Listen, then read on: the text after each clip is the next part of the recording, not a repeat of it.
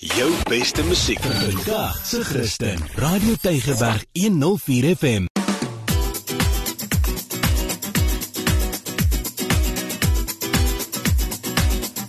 Boekrak op Radio Tygerberg 104 FM. Dis 'n baie hartlike goeie dag van my Ingrid Venter. Dis tyd vir Boekrak. Kom ons sit 'n bietjie en dan kyk ons wat is die nuwe boeke wat nou op die rak beskikbaar is. Dalk is daar iets wat jy wil aanskaf om te lees. Nou die heel eerste ene, ek sê vir jou, ek kon nie my oë glo toe ek dit lees nie, want die skrywer het hierdie boek geskryf voor die coronavirus sy verskyning gemaak het. So, die boek se naam is The End of Men. Dit gaan oor 'n virus wat net die mans word siek en net die vrouens kan hulle red. Man, dit is geskryf deur Christina Sweeney-Baird en dit word uitgegee deur Jonathan Ball Publishers. Dit speel af in Glasgow, het begin daar, 2025. Dr. Amanda McLean, sy word geroep om 'n jong man met 'n geringe koors te kom behandel en binne 3 ure is die man dood. En daar is nou hierdie geheimsinnige siekte wat deur die hele hospitaal gaan met 'n verskriklike spoed, maar die slagoffers is almal mans. En dis hoe dit begin. Sy maak alarm, maar hierdie siekte versprei tot in elke uithoekie van die aarde. Dit bedreig families, dit bedreig regerings, dit bedreig lande en stede. So kan hulle nou die oplossing kry voor dit te laat is. Gaan hierdie nou uitsterwing beteken of die einde van die wêreld, want dit is nou net die mans wat siek raak. So, een resensent sê, man, ek was amper bly oor die coronavirus toe ek hierdie boek lees, want hierdie boek is baie erger as wat hierdie coronavirus ooit kan wees, maar dit is briljant geskryf. Dit is 'n kragtige boek, dit hou jou man van bladsy tot bladsy, en ja, soos hierdie ou sê, it has made me feel a little bit better about the world we are living in right now, want hierdie virus waarvan sy skryf wat nou net die mans aantas, hy's erg hoor. So, dit is The End of Men, deur Christina Sweeney-Baird, uitgegee deur Jonathan Ball Publishers. Dan het ek 'n boek gekry van Tafelberg. Die boek se naam is Our Long Walk to Economic Freedom. Die skrywer is Johan Fourie. Man, dit is nou 'n interessante boek. Vat nou hierdie snaakse vraag, nee, hoe dink jy het Einstein gehelp om vir Eskom op die been te bring?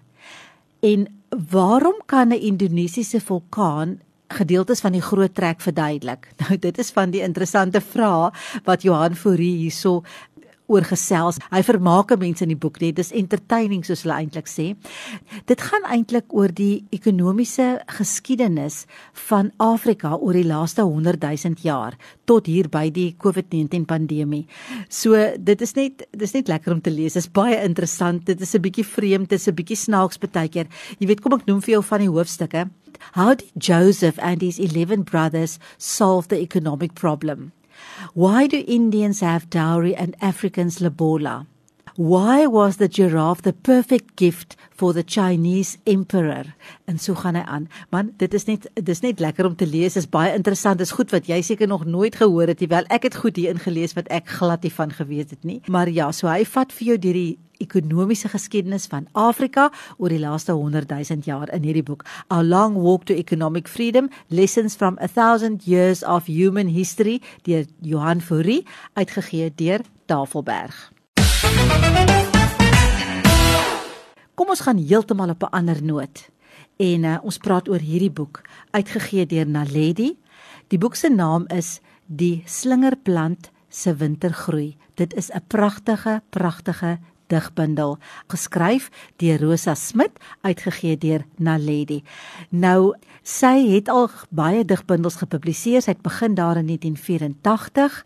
Sy het ook in 1987 het sy die gesogte Ingrid prys gewen met haar digbundel Krone van die Narsing. In 2002 het sy 'n drama geskryf. So sy skryf en sy's ook 'n voordragkunstenaar. Ek wens eintlik ek kan hoor hoe sou sy hierdie eie verse van haar nou voordra. 'n pragtige digbundel deur Rosa Smit, uitgegee deur Naledi. Die titel daarvan, Die Slingerplant se wintergroei. Maria Prinsloo het 'n boek geskryf. Die boek se naam is Bloed en modder, uitgegee deur Naledi. Nou ja, sy is 'n joernalis by, dit gaan nou eintlik oor Irma Mulder, het nou eers daar begin. Sy is 'n joernalis by Tuiskoerant in Nelspruit in die Laagveld. En sy is onvergenoeg met die vervelige stories wat sy nou die hele tyd moet gaan doen. Maar voor sy kan bedank, word sy vasgevang in 'n vreeslike maalkolk van intriges en sy beland holderste bolder hier in 'n ding.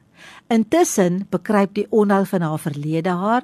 Sy is ontseën oor die moontlikheid dat sy dalk die oorsaak is van die onskuldige slagoffer se moorde. Sy is nou nie net die reeksmoordenaar se enigste kontak nie, maar ook sy troefkaart.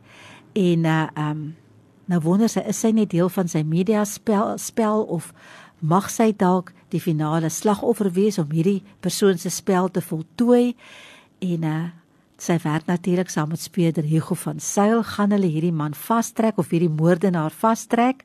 Jy moet maar gaan lees in Bloed en Modder deur Maria Prinsloo, uitgegee deur Naledi.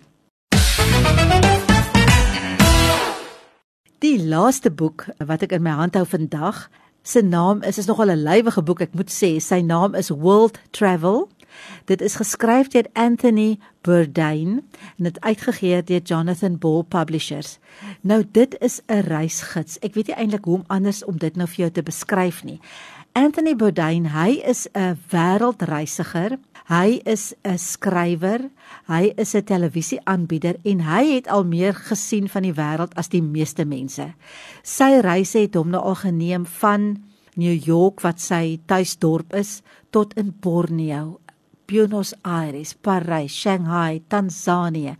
Want oral was hierdie man al, lyk dit vir my. En wat hy doen in hierdie boek is hy vertel van sy ervarings in hierdie verskillende plekke, maar hy vertel dit op so 'n lekker vermaaklike manier, lekker prakties, lekker snaaks, en hy sê of dit goed of sleg was. Jy weet, hy spaar nou niemand of niks nie. Hy vertel vir jou van sy gunsteling plekke, natuurlik in sy eie woorde. Hy gee lekker raad oor hoe kom jy by die plek, wat eet jy as jy daar is, waar bly jy nie, in party gevalle. Dis net so 'n lekker, kompakte, ek wil amper sê 'n boek wat vir jou vertel van die plekke wat hy nou al besoek het en sy hoogtepunte en ja, wat moet jy en wat moet jy nie. Dis op 'n manier geskryf dat jy dit amper soos 'n storie kan lees. So dis baie lekker raad en inligting, en al reis jy nie, gaan dit sommer net vir jou voel of dit vir jou 'n lekker wêreld oopmaak om saam met hom na hierdie verskillende plekke toe te gaan. Anthony Burdain, en die boek se naam is World Travel deur Jonathan Ball Publishers. Vir mense wat hou van reis, is hierdie 'n klein juweeltjie om te lees, want dit is regtig net so mooi geskryf. Kom ons gee 'n boek weg wat sommer net lekker agteroor gaan sit met so 'n lekker spanningsverhaal deur Maria Prinsloo. Bloed en Modder is die naam daarvan, uitgegee deur Naledi. So jy moet vir my sê wie het Bloed en Modder geskryf, dan's jy dalk die wenner van hierdie boek deur Maria Prinsloo. Kyk hoe maklik maak ek dit, en dan kan jy dit kom haal en lekker op 'n koue dag met hierdie boek liewers in die daglig onder jou kombers gaan sit en hierdie spanningsverhaal lees. So van my Ingrid, tot 'n volgende keer sê ek dan eers. Totsiens.